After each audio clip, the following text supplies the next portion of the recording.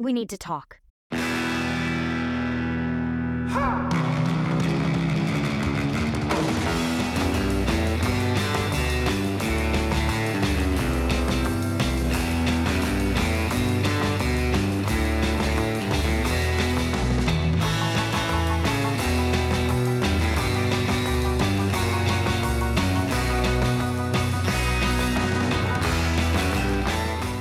Yes, good afternoon. It has just gone 12:30 here in the UK. Ladies and gents, and welcome along to the third edition of We Need to Talk, a marketing-related podcast that is to serious discourse what recruitment is to serious business. My name is Michael John Oliver, and we have an absolute doozy of a show for you this afternoon. Jessica Ross will be joining us from Smashtag Social. We'll be talking about the things junior marketers need to know but are never told about. Later on, we'll be looking at the batshit insane world of B2B awards and whether or not they are worth our precious time and energy. And finally, we'll head down to the local for some pub chatter. Plus, if any of you have any questions for us, please submit them in the comments, because we have issues, my friends, and we absolutely need to talk. We need to talk. But we start, as we do every single episode, with a trip to the mountaintop. Reject. And this is a tribute, my friends. A tribute to the 130 heroes out there, myself included, who were resoundingly rejected this past week. Cast asunder, tossed aside, consigned to the annals of history. It breaks my heart to have to say this, but this is for all of us. All of us thought-leading rejects who submitted applications to speak at Birmingham's Recruitment Agency Expo, only to find out this week by email, of all things, that we had been rejected. And I thought I had made a really strong case. I mean, who doesn't want to listen to some self-aggrandizing Kiwi wax lyrical about content marketing for 30 minutes? But folks, I was just one of 150 applicants, and the expo only had space for 26. And I'm fine. I'm fine with that. I am Ross Geller level of fine. I'm sure whoever, got those speaking slots will deliver thought leadership on a scale that the people and most dolphins can hear and appreciate. I'm thinking of the James Osbornes and the Anne Swains and the Neil Carberrys and the Greg Savages and all the other plucky upstarts who have never been on stage before. So I'm sure that their thoughts on the future of work and AI will be wonderful, and I'm fine. I'm fine with it. Let it be known that MJO handles rejection like a champion, like a winner, because I'm not owned. No, I'm not owned. I'm not owned by this process. You're the one who's owned. Yeah, you're owned by expectation now. Yeah, the all-consuming dread that comes from having to prepare a valuable talk that will get people nodding and saying, yeah, that was a great session. Me? I don't have to worry about that. I'm free. I'm free to live my life. My October is now completely open, and I'm fine with it. I'm Nanny Fran fine with this, I think. I hope. I'm fine. I'm fine. I'm fine. I'm fine. I can't deal with this. I'm not dealing with this. Please, Louise Triance and the Recruitment Agency Expo Illuminati, please, give me a second chance here. I mean, I can change. I can mouth breathe about ChatGPT as much as the next jabroni. I mean, I can do it. But if not, that's fine. I'm fine. I'm finally cut. I'm fine dining. I'm a parking fine. I'm finders keepers. I'm just a man on LinkedIn Live ranting about not getting a speaking slot at a freaking expo. Come to think of it, you might have made the right call. Let's just say it was a fine call indeed. And that's the view from the mountaintop. We need to talk. Oh, it is 25 minutes till 1, and we have some issues, ladies and gentlemen, and we need to talk. Jessica Ross, CEO and founder of Smashtag Social, is here this afternoon. Hello, Jess. Hello. you? Oh, I am doing absolutely swimmingly. I'm totally fine. I am totally fine. We need to talk, Jess. And one of the most gratifying things that I have done recently, besides launching this fine radio-related entertainment show, is offer up my time at the end of the day for office hours, quote unquote. So marketers from all around the world have been making appointments to talk shop, talk careers, and everything else from the world of marketing. And Jess, one of the things that has become very clear to me is that many marketers who've just embarked on their careers are missing out on a lot of important bits of knowledge. So, Jess, we need to talk about the things new marketers need to know, but just don't. And one of the big things that came out of those conversations is that plenty of marketing associates and marketing executives and junior marketing managers are kept in the dark about why they do the work that they do. So as senior marketers, do we need to do more to reveal what's behind the marketing curtain? Jess, what do you think? Oh, I'm going to feel really biased on this because I didn't have any kind of mentor or like any kind of guidance whatsoever when I first stepped into marketing. I very much was self-taught, did it all myself, literally learned everything that I could on my own. So there's a big part of me that's kind of wants to say, well, just, grow up, you can do it, put your big boy pants on or your big girl boots on, and go out there and find it. But I think there's probably too much at the moment of businesses that expect one person to be a whole marketing team. And I think it's for junior marketers to understand that that's not normal.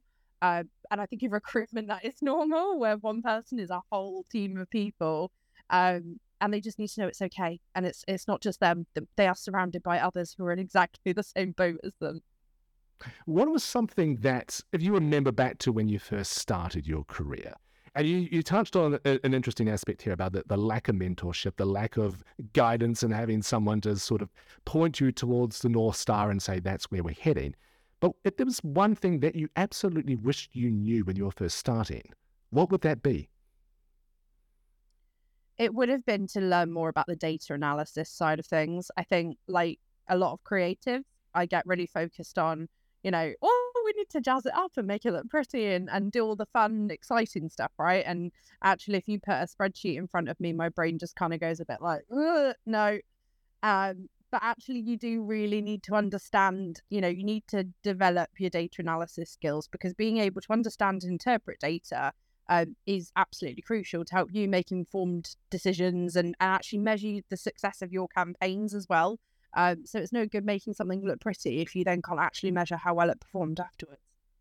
This is something which I agree with completely. And I think, for me, I think it goes that little step further. It's being able to understand the sort of the nitty-gritty, the data related to marketing, but it's also about learning to understand the nitty-gritty and the data of what makes a business as a whole function.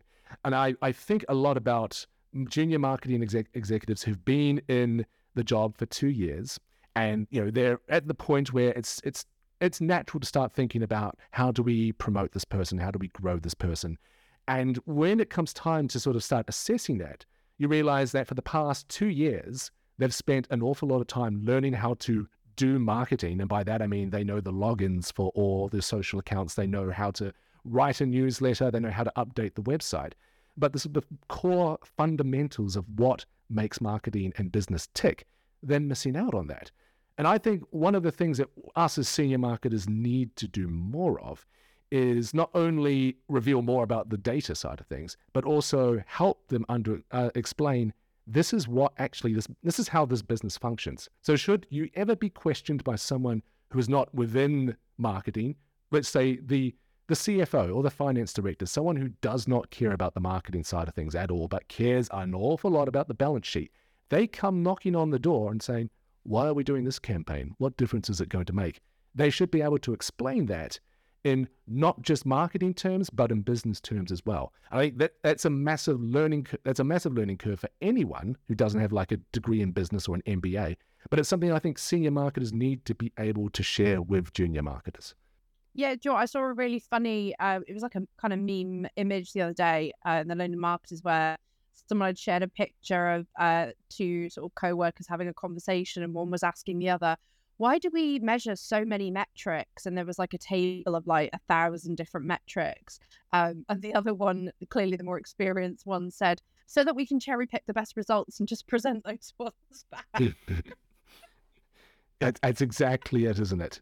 It's one of the reason I bring this up, and I remember reading a study. I may have heard this on a podcast or something along those lines, where it said that only 1 in 20 senior marketers, and I'm talking senior marketing manager and upwards, are able to read a balance sheet and be able to deduce from that balance sheet the state in which a company is in. And we talk an awful lot about how CMOs and senior marketers aren't trusted by the C-suite. And it's just a little bit, again, and I hate to talk about the cliche, but it is so true, that we are the arts and crafts department, that we are the coloring in department, that we don't get business. We don't understand sales. We don't understand legal. We don't understand that. But I think it's high time that we did. And it's boring and it sucks, and no one wants to spend their time in front of spreadsheets or, watching ChatGPT explain spreadsheets. But I feel like we do. And it's something we, in order to grow, in order to develop and become senior marketers, we actually really do need to get our heads around this stuff. Well, my prediction for the future in the next 3 to 5 years is that we're going to move away from these siloed teams, and that actually it's going to become much more multidisciplinary. So, sales need to understand marketing need to understand sales, finance needs to be able to understand all of those combined, and actually having teams working on projects together where you're running campaigns and everybody's involved in those conversations so that everybody understands at all levels what you're actually trying to achieve. Because I think that is the problem, that, you have got people in positions who don't understand why the other people are even there, or they think they're just wishy-washy, like you say, with a jazz it up team, right? The colouring in department. But likewise, I look at finance and I'm like, God, that's boring and dry as fuck. But actually that, for them, that's their passion. So we just have to make sure that we're educating people about why we're doing the things we're doing. Is ultimately the responsibility, does it lie with us? Is it an HR function? Is it something that learning and development needs to embed into the marketing team? And if so, if it does lie with us, what is the best way to kind of get that ball rolling?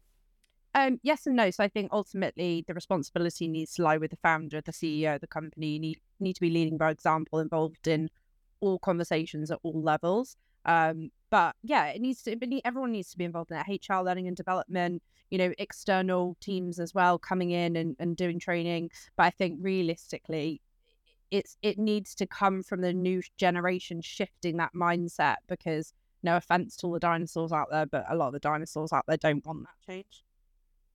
I think that's exactly it as well. I think that's, as much as we want to say that the perception of marketing within a business is improving. And I think the needle is starting to shift, but by no means have we clocked it.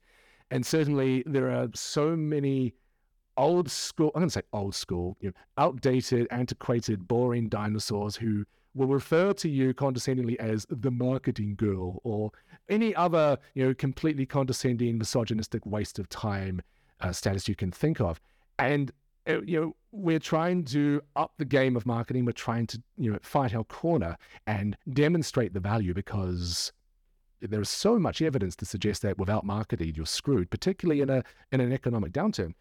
And yet we've got to fight those headwinds, as well as bring junior marketers up to speed, get them excited about the role, show them what the dream can look like. If you stick with us, you could be the next head of marketing. And we don't just mean that absentmindedly, we mean that for real.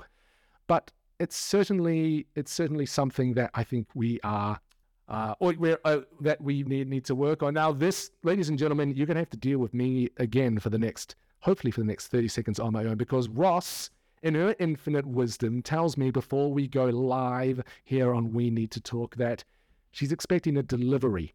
And because she's expecting a delivery, she has abandoned the call. She's abandoned Oliver in his hour of need. It is her Deliveroo drug run, I can only assume.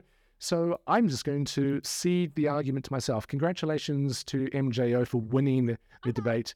Oh, she's back. And what kind of... I was super quick. There you go. And can I ask, what brand of crack did you get this week? Is it the A class crack, because we're heading into summer, or are you slumming it with that B class crack that we only get in this part of London? Come on.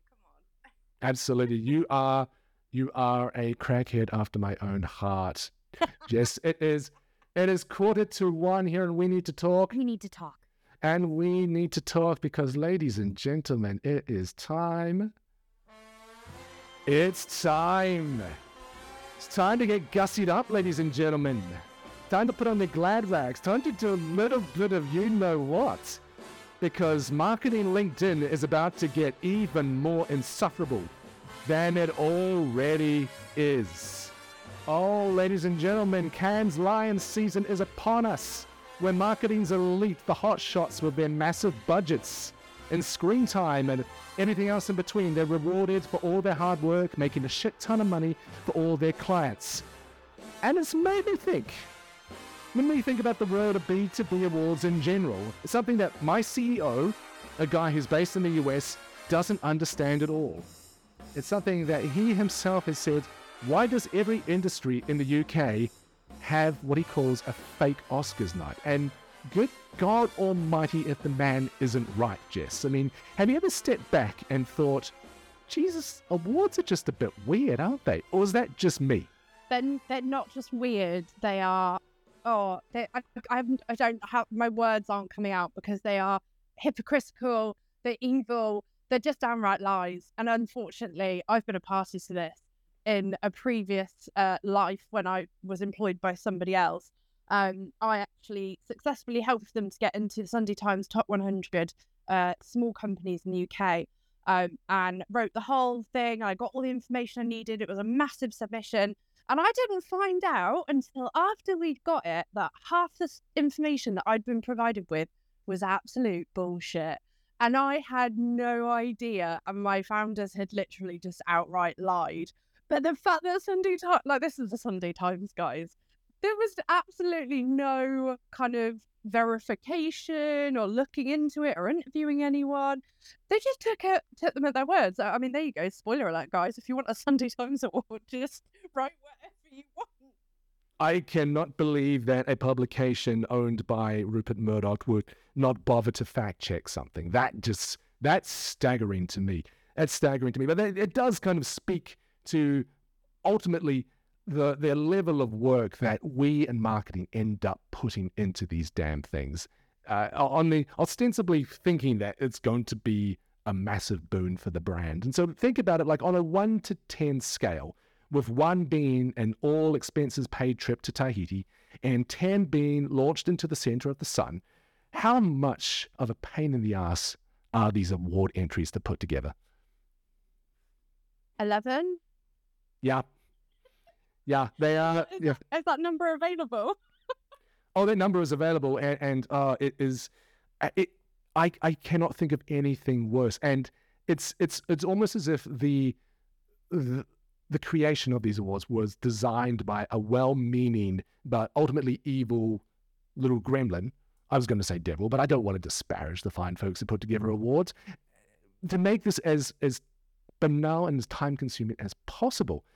And you're right, it's everything. Every entry looks different. Ultimately, if you're a judge, you're going to be confronted by a whole lot of entries that look different. The evidence is all different. The scales of value are all different. It is ultimately a case of apples and oranges, and the complete cynic out there would say, well, whoever buys the most premium tables is going to end up winning anyway. Jess, I don't want to throw anyone under the bus, but there's some truth to that, isn't there? Yeah. At the end of the day, like when we're looking at awards and, previously when we've been attending these things, my first thought is, oh, wow, I can't wait to spend a whole evening in some crap conference centre with a bunch of, middle-aged white dudes in suits while my soul slowly dies listening to them talk about golf. That's how I feel. And this is it's such a unique UK thing as well, because my CEO, who is based in the States, it blows his mind. And he calls it the fake Oscars. He's like, you guys have this fake Oscars where you dress up and like you walk the red carpet. And he's completely right. Like, is an awful lot of pretension and a whole lot of, dare say it, being up our own asses a little bit about how great they are. But strip all of that away. If we get back to the essence, is there any net benefit to winning these awards at all? I mean, look, you get some great PR from it if you've, worked hard and actually put out a press release. And it can potentially lead to new partnerships. And generally, those partnerships are with the same people where you put out an article where you've signed a new 2-month agreement. The people who read that shit are the people who are going to continue to do business with you. Yeah, sure, you get to network with lots of other people at the event, but most of the time that's just down in tequila shots at the bar with them. I don't get me wrong, I've entered awards myself. It's completely, self-deprecating in the sense that you do it just because you want to boost your ego and you want to get yourself out there. So great, do it. But for anyone who thinks they're genuine and that they're not all just fixed and it's not about just, the client who's judging it wanting to work with another client who's entered the award, like, as long as people aren't naive about it, they can carry on. I've nothing against them happening, but people need to go into it with their eyes wide open. I often wonder if people do that, and if it's we could do a little bit more. And I this is ironic given that I'm a Kiwi and I'm living among a country of Brits. We need to be a little bit more cynical about this, and I think a degree of cynicism needs to be applied. And I say that up until the point that I win an award, in which case it's the greatest honor. I thank God and I feel God in this Chili's tonight. Anytime I will be happy to win an award, but I'm not going to win an award because I keep getting rejected by all the recruitment industry expo people anyway. But that's beside the point. I am fine with that. As we've established, I am totally fine with it. And is there a net benefit to it? Who is to say that placebo effect, I think, is short-lived. But hey, anything to kind of wax the egos and kind of keep people happy, I'd say.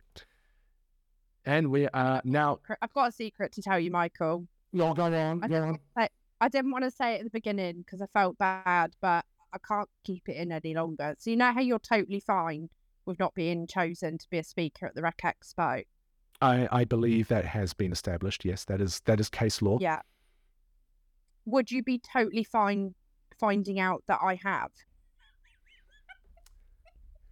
10 minutes to 1 here on... We need to talk. I think we do need to talk, and we need to move swiftly along into pub chatter now, where we imagine ourselves stood outside a beer garden in Birmingham, outside the Recruitment Agency Expo, on a beautiful summer's day here in Blighty, chit-chatting about the world of marketing. And Jess, what would be on your mind outside the pub, aside from buying crack and driving me insane with this talk of you being selected? I mean, obviously, those are my two favourite things in the whole world anyway. I mean, generally, my favourite marketing brainstorming sessions at the pub involve shots of tequila, questionable karaoke, and some kind of impromptu dance-off. I think, personally, that's what separates the real marketers from the posers. But for me, I think at the moment, the thing that seems to have sort of got my goat, you mentioned it earlier, is ChatGPT. As somebody who specialises in copywriting, I'm getting absolutely fed up with agencies saying to me, oh, I don't need to pay a copywriter because I can just get ChatGPT to do it in 30 seconds. And I feel like I'm bashing my head against a brick wall at the moment because they just don't seem to understand the difference between AI and a real person. And it makes me very upset. And this is, are you being inundated with examples of the work that the quote-unquote stupid robot pushes out and told, isn't this great? Isn't this the best thing you've ever read? How deep into the funk are they? I think the thing is, what I'm seeing at the moment on Indeed, LinkedIn, Read, everywhere, is you can tell which agencies are using ChatGPT for their job descriptions and their ads, because it's basically copy and paste. All these different companies, they're putting in the same prompt, so they get basically the same answer with a couple of minor changes. And it just means what they're doing is actually getting washed out in a sea of ChatGPT job descriptions, which means that what they were doing to try and save time and make the job adverts sound better are actually making them look like a pile of shit, to put it nicely. I I absolutely agree. And I think this is also music to a certain Mitch Sullivan's ears, because this is exactly what he's been talking about. The idea that, yes, you may conveniently rewrite a job description and it may look passable, but that the core tenets of what make people inspired to apply for a job are completely absent. And so it's just banality and mediocrity at scale.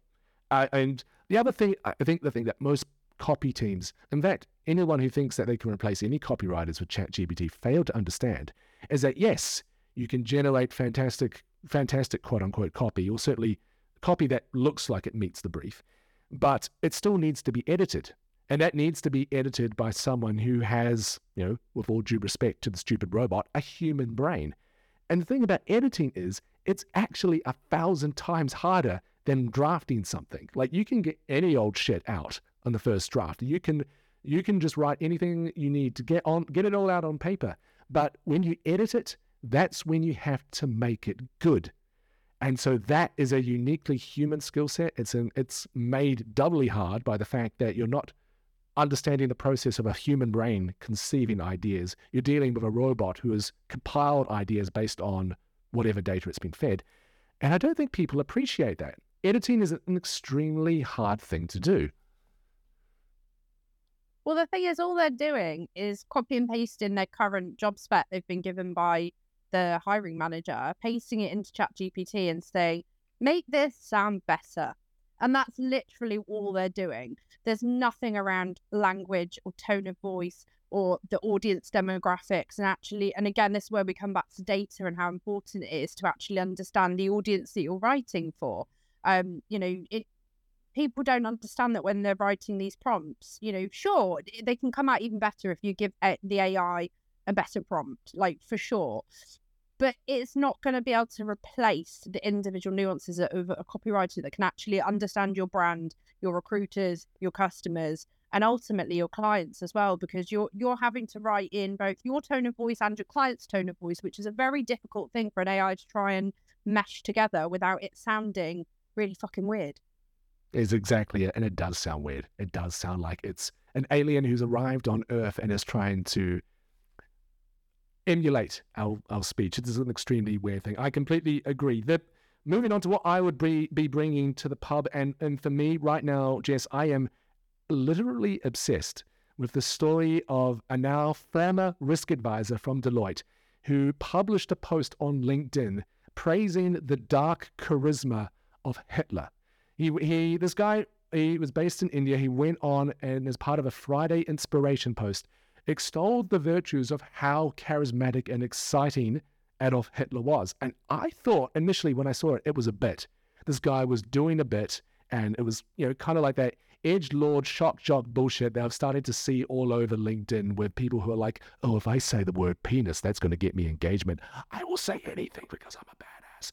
And I thought, okay, this is just an extension of that. But this guy was for real. He is actually for real. He wanted to inspire the LinkedIn masses with talk of the guy who, killed 6 million plus people. And it's insane. The guy has since been fired. Deloitte quite politely said, this man no longer works for us. And questions arise as to how this was allowed to happen in the first place. But this is the thing about, I think this speaks to what I just mentioned about LinkedIn and the obsession people have with just getting over with the crowd, getting engagement at all costs, and we're just posting any old shit. And there must be a point where the market, or indeed us, those of us who are on this website, this cursed website, almost just by virtue of needing to be here, that we all say, okay, enough is enough. We can make this place better. We can make the discussions better. We can make them richer. We can make them more exciting. But my God, people just don't learn, do they, Jess? I mean, don't get me wrong. My company's tagline is content marketing your mum would probably hate. Like, we like to push the envelope, but I think you can refer to something like charismatic and, action taker and a visionary without referencing Hitler. Like, I'm pretty sure there's, at least 2 or 3 other people that I can think of in the whole planet. Not many, but there's definitely a few others you could have chosen.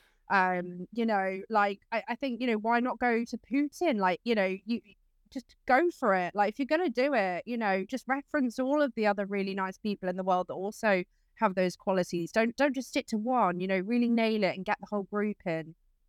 All of the hipster indie kids are rapping the Khmer Rouge and Pol Pot. I heard that is the hot thing to do on hipster LinkedIn. It's to say, we don't like wearing glasses anymore, like our good friends in the Khmer Rouge forbid. And that's probably going to get us cancelled here on We Need to Talk. I want to say thank you to Jess Ross for joining us, and to every single one of you for tuning in this afternoon. We will be back next week, where I will be joined. A very special guest is joining me next week. I'm very excited, because indeed we always have issues, friends, and indeed We need to talk.